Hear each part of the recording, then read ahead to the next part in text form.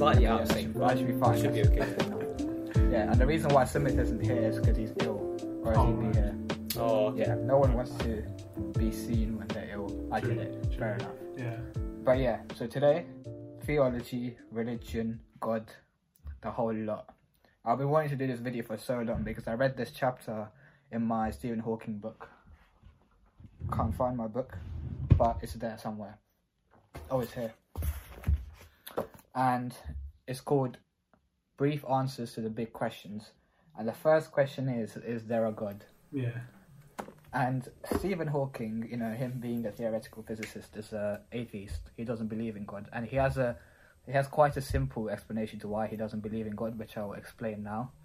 But before we begin, I think we should Hamza, you're Muslim, and Omar, you're Muslim. I'm Hindu myself, so all of us believe in God, basically. Yeah. But yeah, it's good that they should know that. But yeah. Wait, Hamza, do you do physics? No, I don't do physics. It's fine. You'll probably have enough knowledge. So, you know what black holes are, right? Yeah. Yeah, okay. So, usually what is believed is that as you get closer and closer to a black hole, due to the gravitational pull, you get faster and faster, right? Mm. So as you get faster and faster, you travel... It's sort of, you know what time dilation is, right? So Yeah. So, yeah. It's sort of, you travel slower in time as you go faster because of the certain distance that you're covering in an observer's point of view. It's difficult to explain in English, but it's a thing. So on the principle that where there is almost an infinite amount of gravity, because you're so fast, it's sort of a sense that there is no time to exist. So he sort of relates that to the point before the Big Bang. In fact, it's an idea that there was nothing before the Big Bang. So he uses a scale of time. He expresses that when gravity is so strong, you know, it's a very dense, hot sort of part, like before the Big Bang, right? And because of that, due to the amount of gravity, due to there not being any time before then, because there is no time, an event can't happen when there is no time. Oh, I see. Yeah. Okay. Yeah. And due to that sort of principle, he says you can't even define a moment before the Big Bang because there was literally nothing before the Big Bang, because there can be no event where there is no time. So he uses that sort of scale of time to say that therefore God can't exist before the Big Bang and so on. Yeah. So that's the approach that Stephen Hawking used. I thought it was quite a simple approach, even though he's like one of the biggest sort of theoretical physicists that exists ever. So what do you think about it? I'm just going to go first. Okay, fine. Yeah, fine. I'll go first. Alright, you go first. Yeah. Well, I mean, it's interesting, but I mean, what I would say first of all is, how does he know there's no time before the Big Bang? You know, like, these are all speculative kind of like claims. It's science. It's sort of laws of physics, I think. Yeah, but the thing is, there's different understandings of time. He's just picked the one understanding, which is, you know, that it can't exist before the Big Bang.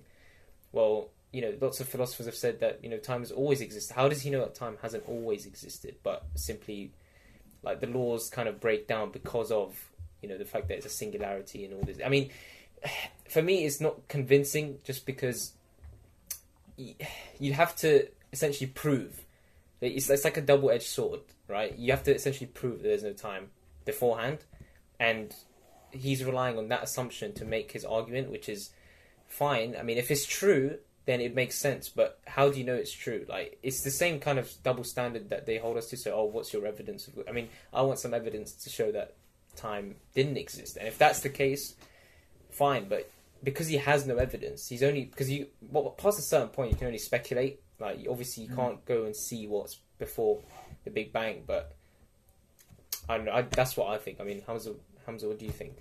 Well, just a response to your thing, wouldn't his evidence be sort of the scientific principles and laws they use to set up that whole argument in terms of gravity being the thing that stops time from existing prior to that point? So that's like the evidence they're using. The empirical evidence that we have to hand is what is being used to show that time can't exist before the Big Bang, therefore there's no need for a God.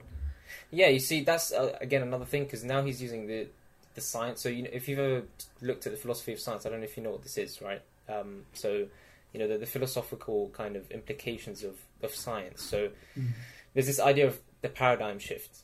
If you look up someone called Thomas Kuhn, this is what he says, and he says, okay, there's this thing called a paradigm shift. So the ideas of science change along with the time that you're in. So 50 years ago, people would be arguing for steady state theory, or 50 to 100 years ago, people would be arguing eternal, universe. The universe has always existed. There's always been a time, and then just recently, actually, scientists are saying, no, there was a beginning. There was a time at which this universe started, whether that be a big crunch, big bang, big crunch, big bang, or simple multiverse theory. I mean, these things change, so that understanding of his could change in 10 to 20 years. I mean, what's to say that that's the fact and that is true, right? Any scientific discovery or new scientific discovery could point to anything else, really. I mean, for me, it's just not, I don't know. The fact that it's an ever-changing... It's not convincing. Yeah. And it almost seems so simple. For me, my sort of argument, my way of looking at it is that with this argument, you're assuming that God sort of obeys laws of physics, laws of science and stuff. How can you limit an omnipotent being to be following rules? Exactly. That's also another thing. Who says that God requires time in order to exist? That's also another way to look at it. Like, who says that he's bound by time? If he's, I think the main crux of the argument is not about the nature of God itself, but rather, is there a possibility that the universe could have existed without the need for a God? So this is before we even get to defining what the characteristics of an omnibenevolent creator is. So I think the argument still holds in that sense, because they haven't defined any characteristics of God or as being omnipotent, etc. Merely it's saying that with these set of rules that we have right now, is a possibility that the universe could have existed without the need for a creator? And they say yes. So even though you are arguing, it's valid as well to say that, well, these rules can change, etc., and these aren't set in stone rules. As it stands now, with that argument, if that argument is sound, then there's no need to speculate into where it could be, because what we have right now is an argument that shows that there is no need for a creator. So, yeah, what do you think of that? Yeah, no, I was just going to touch on, the argument could be sound, but there's another, that's what I think one problem with it, potentially. But if that's solved, you have to solve yet another problem, which is, why does God require time in order to exist? I think he'd have difficulty answering a question like that, because you believe that God is, post-eternal, pre-eternal, he's always existed. These characteristics that mean that he's essentially created time. So he's before time, right? So I think the discussion about the characteristics of God and this argument in particular, I think this argument has to precede the idea of characteristics, only because this argument is trying to disprove the existence of a creator, right? So we can't even begin to talk about qualities, because we have to deal with this argument as an isolated isolated discussion, right? Because if you start talking about personalities and characteristics that haven't even been... I get what you're trying to say now, which is you're looking at the creator first and not the properties. Yeah, I get what you're trying to say. You're kind of looking at the argument itself first before you bring in any other external properties that haven't been proved at all within the sphere of this argument in particular. So, in order to counteract this argument, you need to first discuss within the realms of the argument itself. Otherwise, we go on tangents and then we don't actually discuss the issue at hand, which I'll go into, because. You see, that's the thing, because when you say God, you've already presupposed characteristics. That's my point. Once you say God... Okay, then don't say God then, just say an omnipotent creator.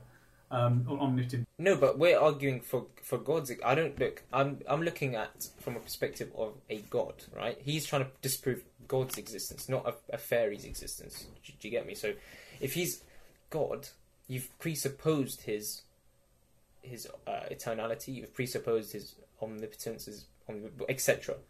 So that's already been assumed, and that's why the argument breaks down, because you've basically contradicted yourself. You've said, but why are we assuming that? Because that's just what God entails.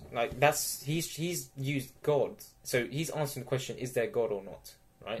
And he's arguing from the perspective of a theological perspective, the perspective of the religious side, which is a omnipotent, eternal, omnibenevolent, etc., creator. right? And he's using that definition for his argument. He's not saying, oh, a force or, you know, something. He's saying God, and that's why his argument breaks down. If he was saying, okay, even if he was just to say, is there a thing outside the universe? Well, clearly it has to predate time. I mean, the very nature of how the universe came to be means that he predates time. If there's a creator, if there is a something, right? So it's just, for me, because of that, he's like, he basically can't deal with that. You can deal with, yeah, okay, fine, science. You know, if we're able to prove that it's true, fine, I accept that. But the property that you've assumed is contradictory to your claim, and that's why it breaks down, I think. There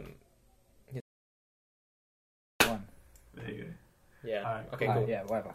Cool. So, Omar, you were saying something. Yeah, so we actually continued, but I'm going to just try and clarify again what I was saying. Okay. So Hamza's argument is saying that, you know, we have to deal with the concept of the creator first before we get into properties, right? That's what he was saying. Just distinguishing the argument itself and then the discussion about exactly. So My response was that, you know, once you've presupposed God's existence for the argument, you've presupposed properties, and therefore the argument breaks down, because if you've presupposed, God in the argument, which is what Hawkins has done, then you're assuming that this God is supposed to be eternal, or omnipotent, omnibenevolent, and so therefore, I would argue therefore that his argument breaks down, because then the God's properties contradicts what you're trying to disprove.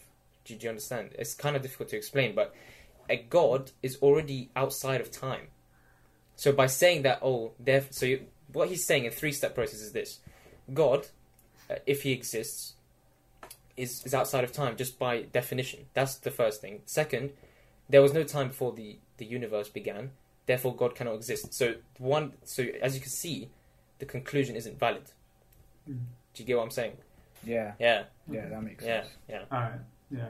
So, okay. My response to this this argument, first thing is to establish is that cause and effect does not require time. It's not respective to time. And what I mean by that is, take for example, you're writing a sentence. You had a pen in one hand, and you're writing, I don't know, the cat sat on the mat or something. The pen is the cause. The effect is the words on the page, but they both happen simultaneously. So time is not an aspect that is not a sufficient condition for cause and effect in itself. Yeah. So when you introduce the idea that the Big Bang could have existed outside of time, it still doesn't negate the idea of cause and effect, because the Big Bang is still something that is contingent upon other things.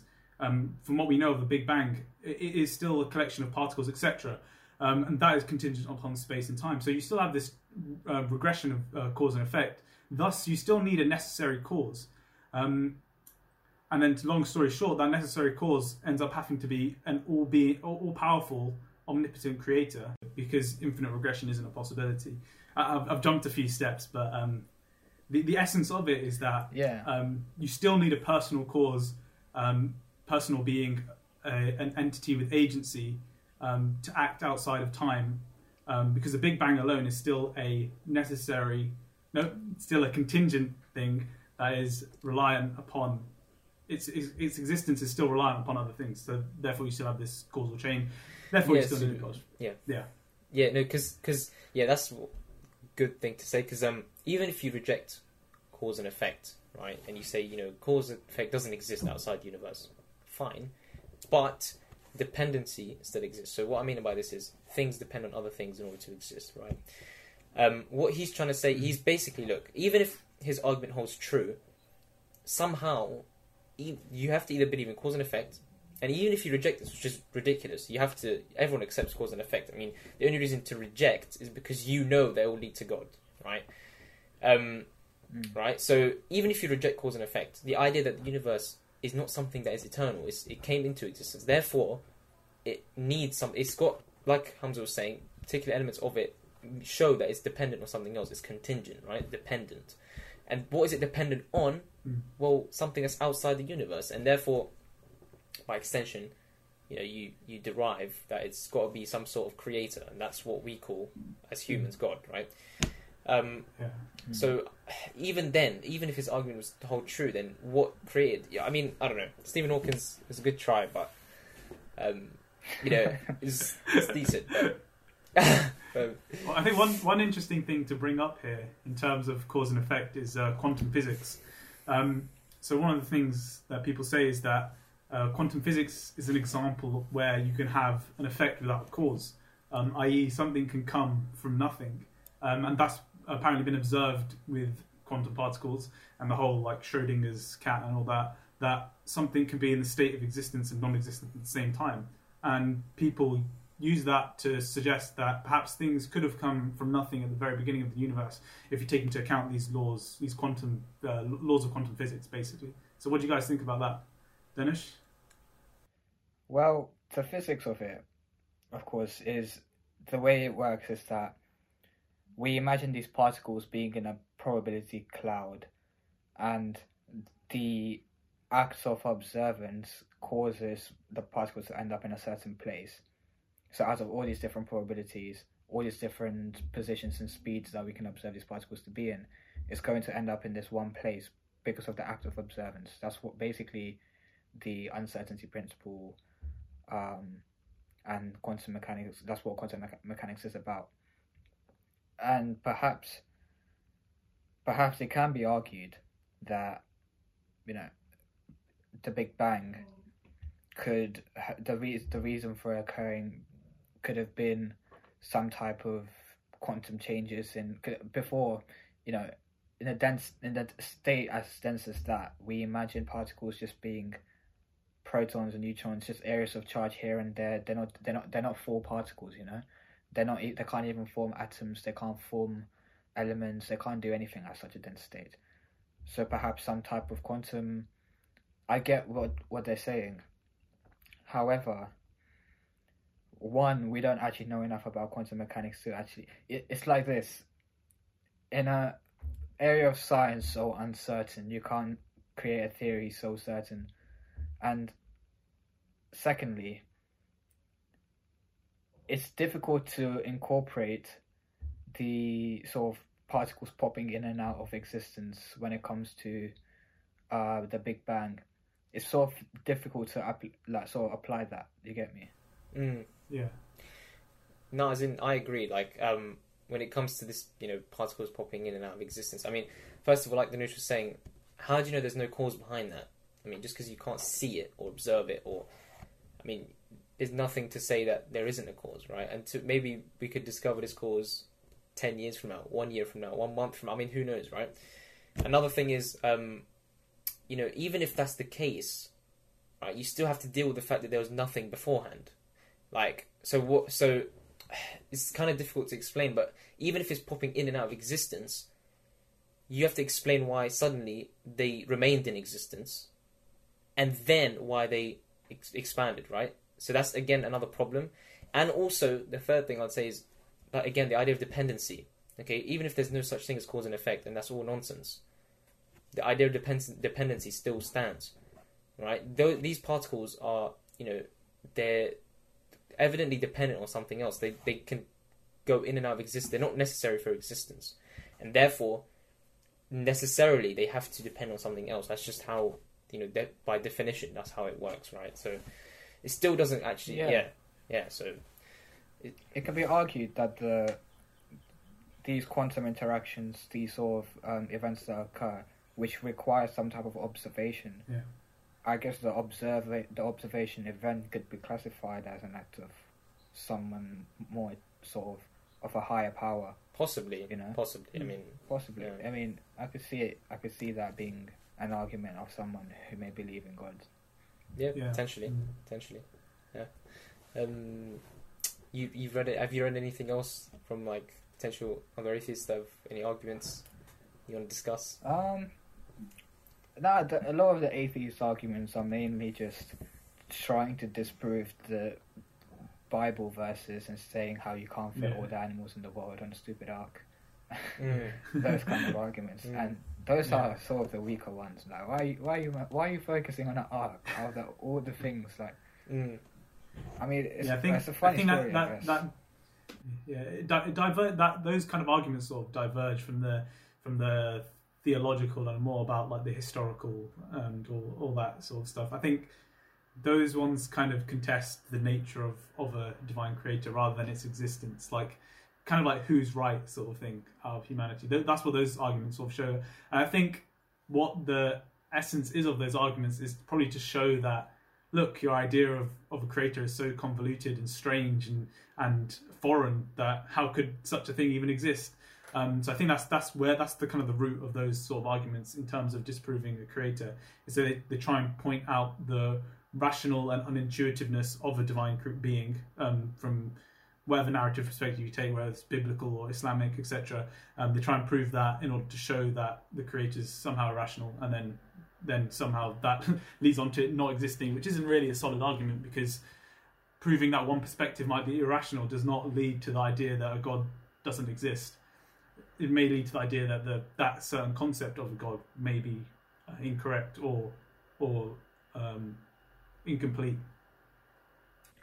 Yeah, and it's classic stuff that we learn in RS, is that the idea of a literal and metaphorical interpretations. Yeah, and how you can take perhaps Noah's Ark is not a thing. God didn't actually flood the earth.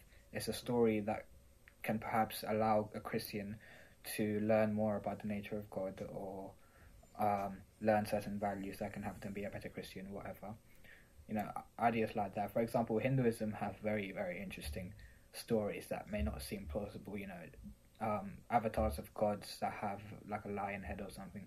It sounds quite, improbable when it comes to nature. Any sort of atheist can pick it up. Like, so you're telling me it's anatomically possible for a guy to have an elephant head or look Ganesh? Like, that's not what.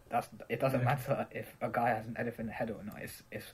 It's what the Hindu learns from these kind of stories and the significance of the elephant head and things like this that add to the religion and make up the religion. Yeah, I think not just. Just to add to what you said. Yeah, I think there is a distinction to be made between kind of the overall aims of religion and kind of humanity as a whole, and kind of the mind-independent truth. Because there can only be one sort of mind-independent truth. Either there's one God, either there's multiple gods, either there's no God, etc.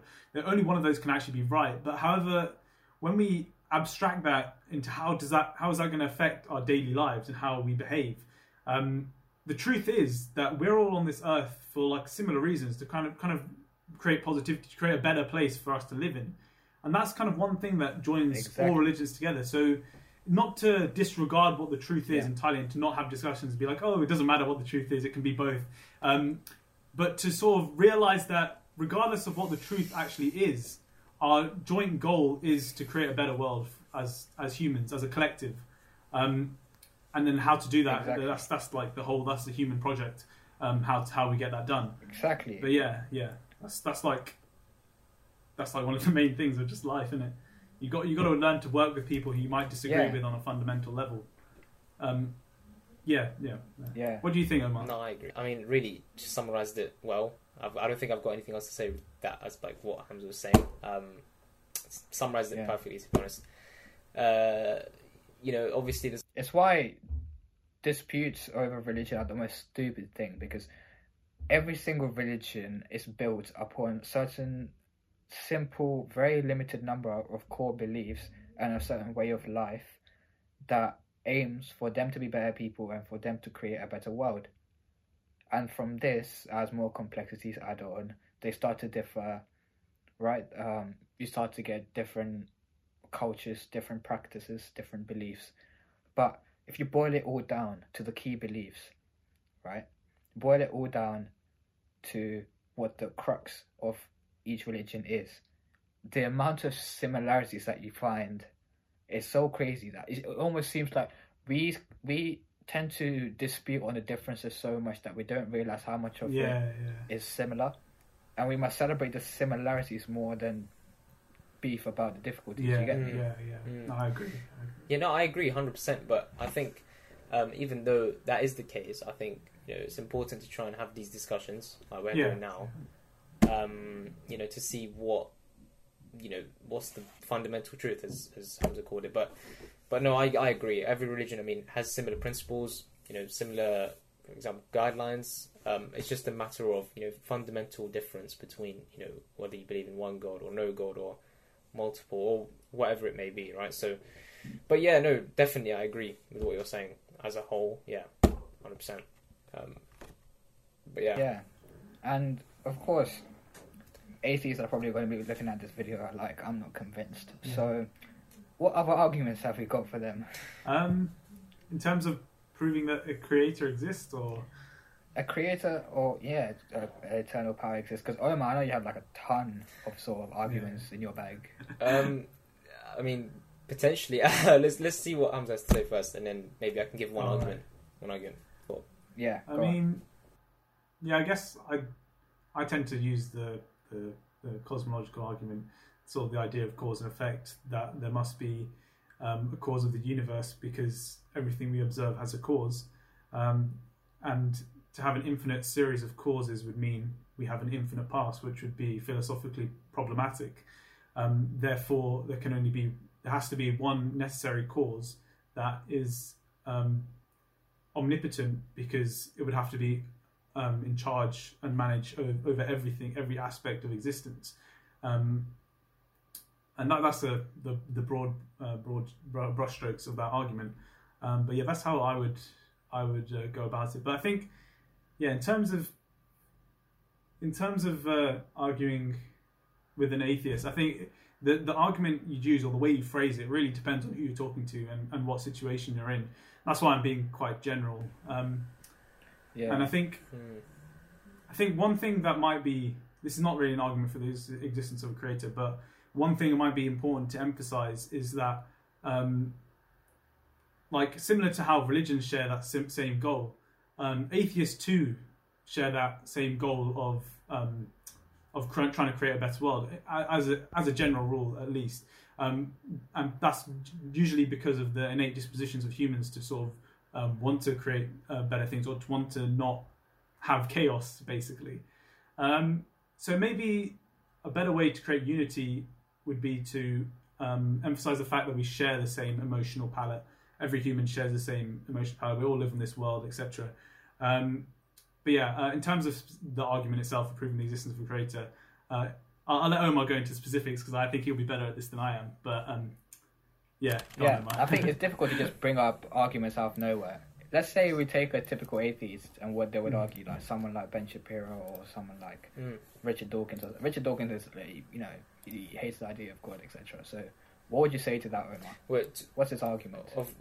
Countering what argument? Which arguments am I countering, or am I proposing something? I don't know. Are you familiar with what they say? Because I know. I mean, main arguments, include science versus religion, which is again, I think, something that's a myth. I mean, for me personally, as a Muslim, I don't see how science can potentially contradict religion. I mean, I think they're two separate studies or fields.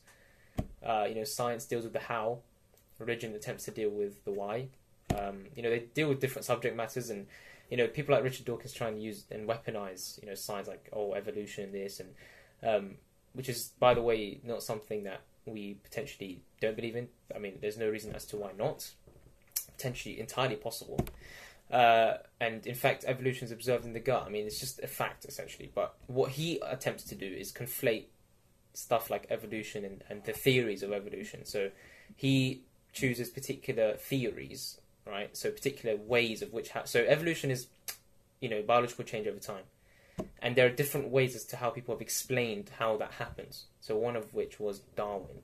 And he attempts to use Darwin's explanation as the true, all-finding explanation, all explanatory way, when there are plenty of other people who have come before and after him who have attempted to explain the same mechanism. I mean, that just shows the problem of using science as a truth-finding mechanism. I mean, everyone has their own theory.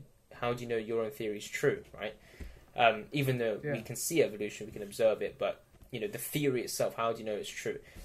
With regards to arguments, I mean, I tend to use, if people really want to go down the philosophical kind of end of it, I tend to use one particular one, and it's not to do with cause and effect, it's to do with dependency. So I've used this term kind of over and over again throughout this discussion.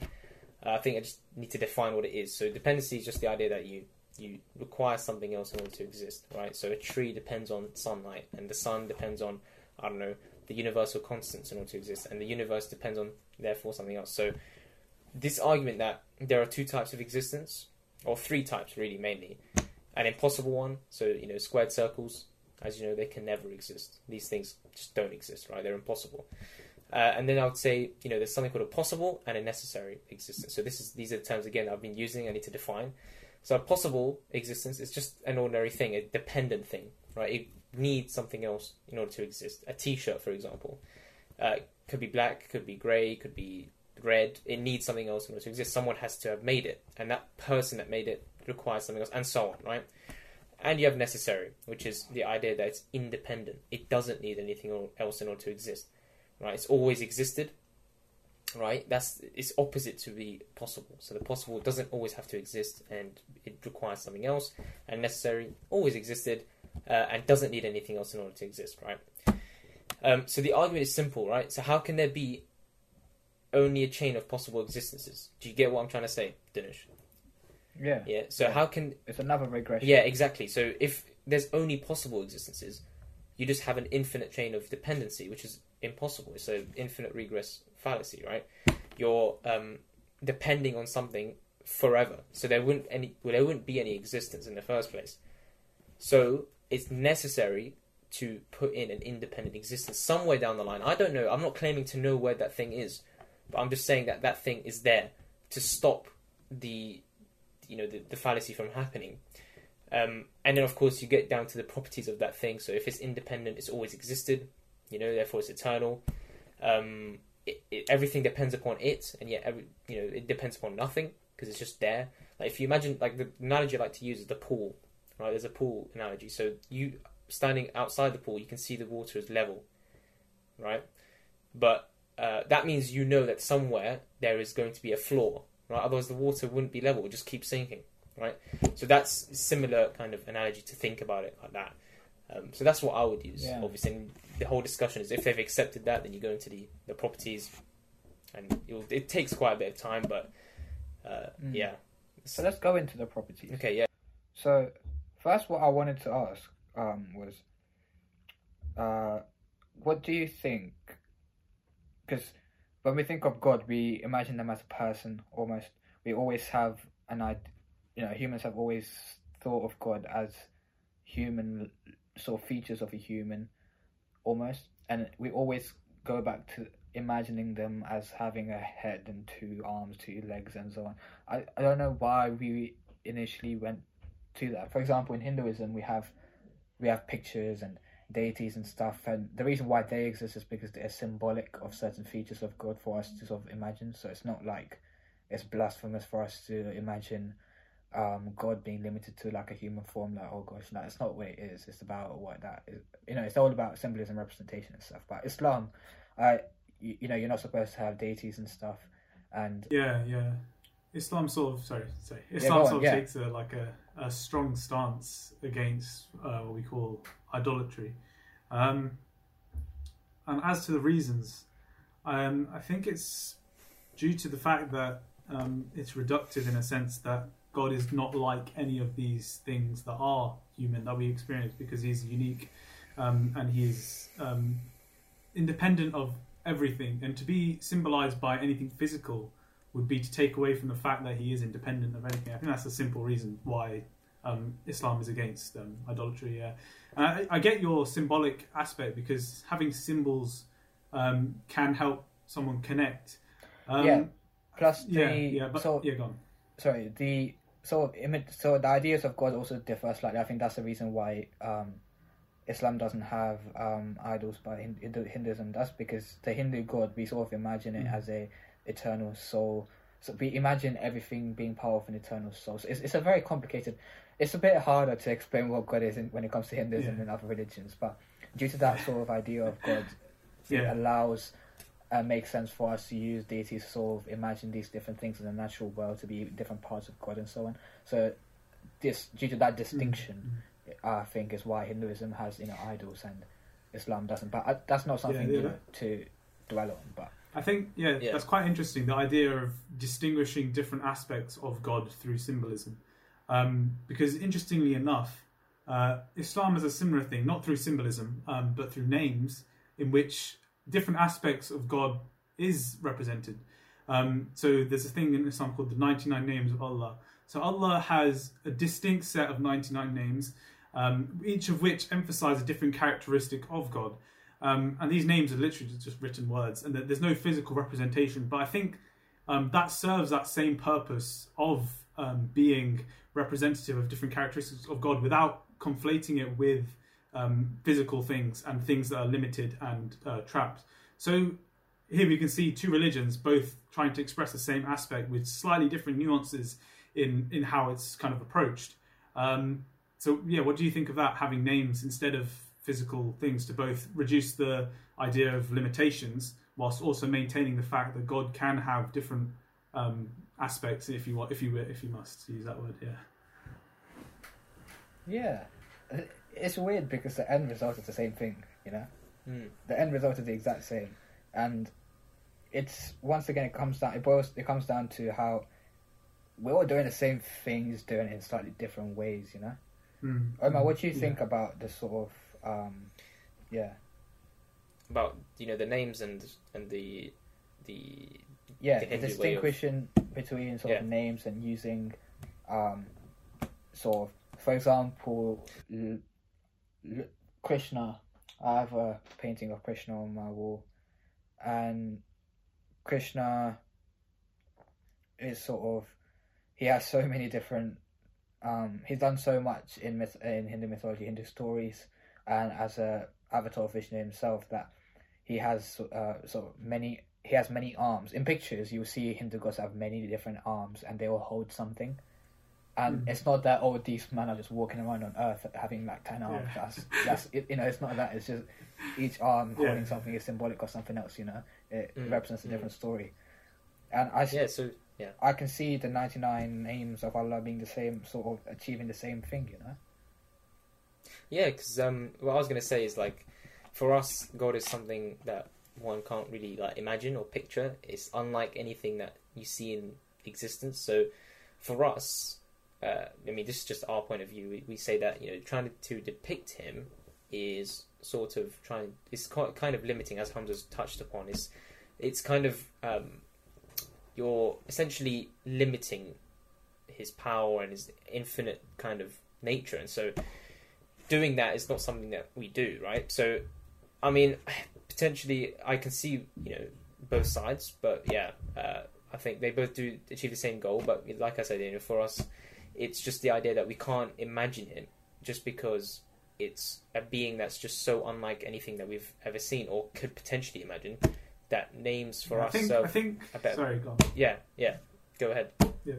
Sorry. Yeah. I was going to say. I think the main reason why this idea of not depicting God exists in Islam is so that we don't get this idea of the middleman or the intermediary. So essentially, what I'm saying is that what Islam is saying, is that that every human being has an intrinsic connection to this ultimate divine being, and it's a personal intrinsic connection that is not interfered with by anything.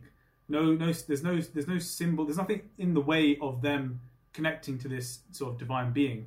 So the reason why that idea is so paramount is because, first of all, I guess it emphasizes the individuality of everyone, because there's a contemporary fear that, or maybe not even contemporary, just a fear that humans have of being sort of lost in the world, in a sense that we have no purpose, or we don't belong in any place. Even when we're with other people, we kind of feel this idea of isolation and solipsism being the idea that you can only know what's in your own mind. So the remedy to that, in my humble opinion, is that identifying the fact that we all have this personal connection with a divine creator or divine being, or even if you're atheist, we all have a personal connection to a spiritual aspect of our own being. And I think acknowledging that without having any intermediary, anything in the middle of it, is very important, just because it emphasizes the fact that we're not alone, actually. And the truth is that there is something out there, whatever you believe it is, there is something out there that is kind of looking out for you in that sense. Yeah. And just to add to what Hamza was saying, actually, when Hamza's describing, there's a connection between, God and man, right? In Islam, we call that the fitrah, and actually, there is something that can prove, or not, or try to prove. There is some sort of a proof for it. If you actually Google Justin Barrett, he's a researcher, and he did a research project kind of with Oxford University, I'm pretty sure it was, over a 3-year period, and essentially, he did find that there was an innate predisposition to believing in God. So children, essentially, who weren't exposed to this idea of religion, had an innate belief in some sort of supernatural creator, whether you want to call that God or whatever you want to call it, really. So I think that's just an interesting kind of thing you can read about if you want to. So it's almost intuitive. Yeah, so it's kind of instinctual, right? Or just inbuilt, right? So yeah, Justin Barrett, if you want to Google him. It's quite interesting. Yeah, it's quite interesting, yeah. It's nice. But yeah, that's all I've got to say really about that. Something that rang a bell at me when Hamza was saying, how each human, basically everything has some type of connection to God, that some spiritual sort of part than being connected to God and stuff.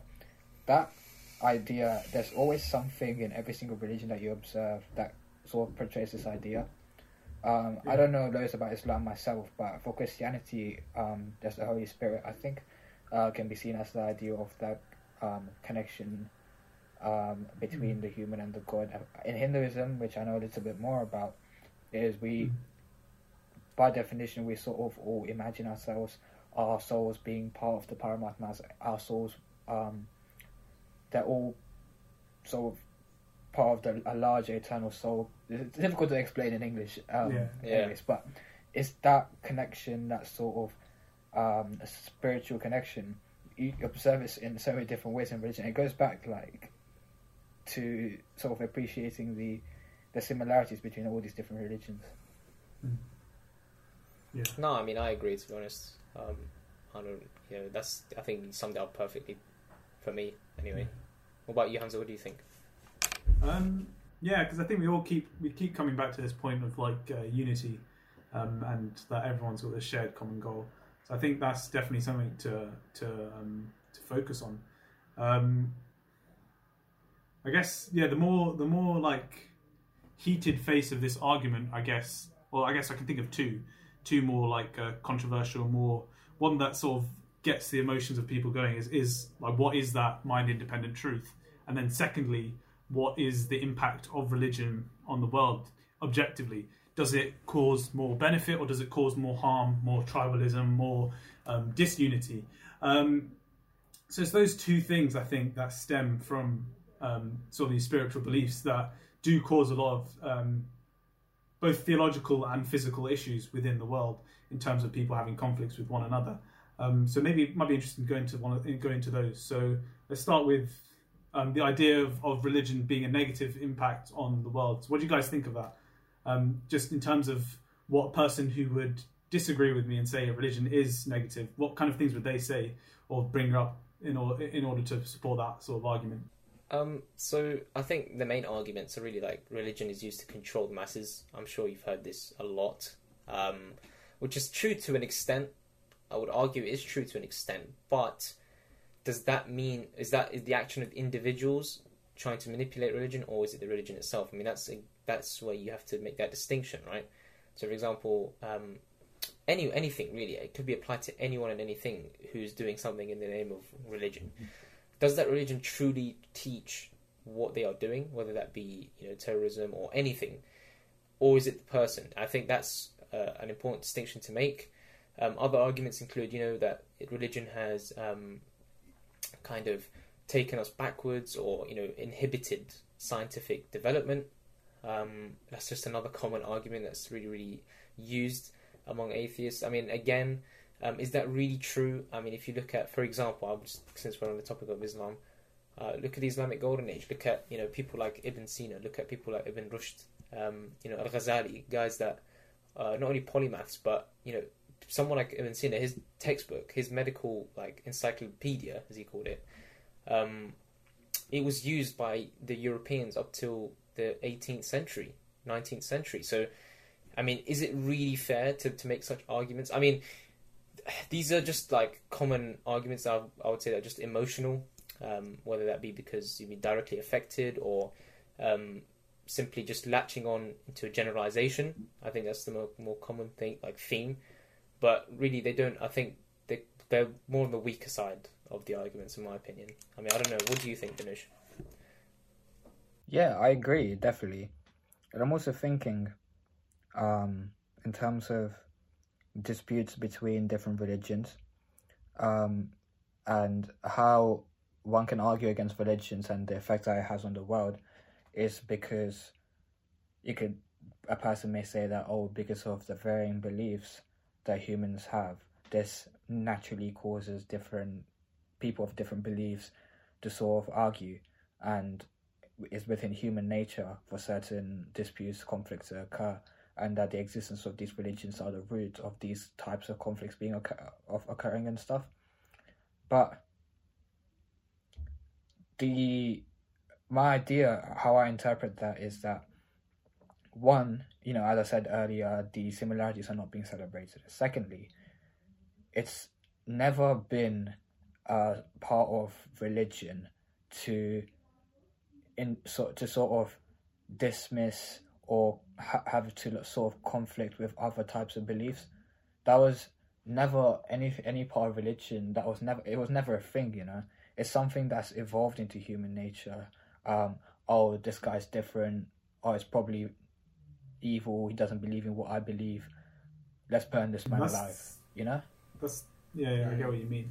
That's quite an interesting idea though, because in the Quran it does actually talk about conflict and stuff, and I think it's important to note that whilst religions don't propagate violence, and they don't want their overall sort of end goal is not to have a violent society, a chaotic society, to have a peaceful one. I think it's still important to acknowledge the role of violence and also, like, when violence has to become part of the situation, because the sad thing is that violence is actually a part of our world. It's not something we can completely eradicate, because people make mistakes. People are naturally emotional. Emotions lead to sort of conflict and etc. So the core of a religion can and oftentimes is about the unity. But I guess it's kind of like, you don't want to forget about the fact that violence still exists, and violence is still a thing that you have to manage. What do you guys think about that? Because I like we that can't idea a lot. ignore, because go on. The importance of violence. For example, in Hinduism, we have the Mahabharata is an epic. It's the longest poem probably in history, and it's an epic. I believe. I think it's like the best story ever written, in my opinion. It's so amazing. Of course, that's partly just patriotism, but there is a massive war, the Kurukshetra war at the end. War, of course, is violence. In the Ramayana, for example, my guy Ram shoots an arrow at Ravan and kills him. It's violence, but they're meant to represent something, obviously. There's an idea that, you learn from some types of violence. As much as there is, ahimsa is so big in Hinduism, even people may observe it as being ironic that there's certain wars that exist in Hinduism. It's not that these wars mean that, Hinduism is a violent religion. It's that wars reflecting of human nature, there's something to learn out of them. They're meant to mean something, A funny little example that you just reminded me of is like in the video game God of War. You guys played it? Yeah. So there's a bit where it's like he talks about the reason why there's talking about some other god, and the reason why he was the god of war was because he was able to manage everyone peacefully so that he could control whenever a war happened. And I thought that was a very interesting subversion, that war and peace come hand in hand. And if you control one, then you actually control the other, and they can't really be separated. So if you're in control of peace, then ironically you're also in control of war. And if you're in control of war, then ironically you're also in control of peace, because they're two kind of opposite sides of the coin. Yeah, like one is a last resort of the other. So that is really war is interesting. So war being a very ultimate, last resort. Like you want to maintain peace 99% of the time, but like Hamza was saying, you're in control. So if you manage to lose control, you resort to that 1%, which is war, unfortunately, which is just a sad reality. And the very interesting thing actually is that people who attack religion on this front of saying that it's violent, it's warlike. I'm speaking particularly from the context of Islam, as it's something that's very prominent today as well. Ironically, both the people who are against Islam and say that it's all about war and they cherry pick the ayahs, they exactly. Ironically they take the same position as the people who are ignorant, and also they also cherry pick those ayahs and use them to justify their violence from their perspective. So it's like you have these two extremes which are so opposed to one another, and yet ironically they're agreeing with each other on their interpretation of Islam, and it's so strange to get your head around, because they're both wrong at the end of the day. They're both like sort of taking a narrow-minded view of what constitutes religion, and they sort of negate the holistic sort of interpretation. Yeah, just a plethora of like misinterpretation. You know, putting in your own agenda behind like the mix. You know, and no, it's fine. Yeah, go ahead. What are you going to say? I was going to talk about how that idea links to critical thinking. Critical thinking is something that I'm sure we all have. But it's something that is can be sort of shunned in particular aspects. So I'm going to talk specifically from an Islamic perspective because that's what I know. But there is a sort of culture within Islam where critical thinking is withheld and sort of contained within the ivory tower of scholarships and scholars of the past. And I think we need to break that stigma of the idea that only people who are at the top of or the most intellectual can even begin to attempt to interpret the Quran and Hadith. And I think that needs to be challenged, because at the end of the day, we're all critical thinkers. I think we can agree that most people in this group right now, everyone here is a critical thinker. Sorry, I was like gearing myself up to cuss someone. That would not be very nice. I'm saying that. Okay, I'm going to say that everyone in our school, let's say for example, I would argue is either A, a critical thinker, or B, on their way to becoming a critical thinker. And that to be able to release that potential is something that we have to acknowledge before we can even try to begin that sort of journey of critical thinking. And I think just to wrap this up, one issue that people see with religions is that it's destructive towards critical thinking. And that actually has 100%. Been the case in the past, especially with, if you take into account the Christian Empire, the sort of, what's the word? The clergy? Yeah. That sort of was destructive towards critical thinking, because what it did was it restricted the access to materials, to religious materials and to education to only a certain select group of people who could then dictate what opinions are being like sort of promoted. And that's something that we have to sort of work against, especially in our contemporary age where misinformation is just sort of rife. That's really interesting, because it's an idea, it's like this. I want to take the golden age of mathematics in the context of Islam, as well as sort of the birth of the Vedas and stuff in terms of Hinduism. So the first Veda of Hinduism, it focuses a lot on universal truth and ideas of finding what the meaning of life is. They wanted to solve everything right from the beginning. The smartest people, the smartest Hindus. 4,000 years ago, when the Vedas came into existence, and this sort of stimulated it, brought up sort of ideas of mathematics being born. We have astrology, astronomy being incorporated into it. Hindu Ayurveda, for example, medicine. All of this. I want to think that all came from the idea of critical thinking promoted by the initial. It's in the context of Hinduism, for the initial sort of thirst for knowledge and the ability to think. And Islam, for example, plays such a massive role in accelerating the advancement of mathematics over the golden age. I don't know loads about the golden age of mathematics myself, but I know Islam had a lot to do with it. And this idea of critical thinking is sort of opposing the idea that it obstructs sort of advancement of knowledge, because what it did is accelerate human knowledge and advancement of human civilization. It literally began intelligent civilization, is what I'd like to think.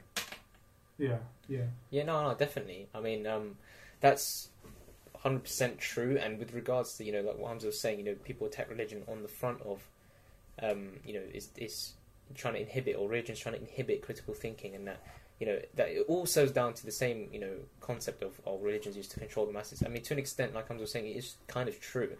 I mean, it's seen across all religions, not just Christianity or Hinduism or Islam, all across all different worldviews. But actually, I think I think I'd go a step further. Not just isolate religions in this example. I think it's seen across all power. Exactly. That's what I was gonna. Yeah. So even if you can go there, Nick. Keep going. Yeah. So I was gonna say, like this is seen not just across religion, but actually just in general, across empires, across just powerful nations. Ideas of censorship, and I mean these things aren't limited and restricted; they're universal. And so I think it's kind of unfair to pinpoint religion and say, this is the work of religion, when it's just, in my opinion, people using religion to manipulate others, and that's just, I think, that's what I think. Yeah. Cool. Yeah. So that concludes this episode. So thank you to Hamza and thank you to Omar for featuring in this. Yeah, thank you. Exactly. Thank you for having us. So that's it. I'll just stop recording now.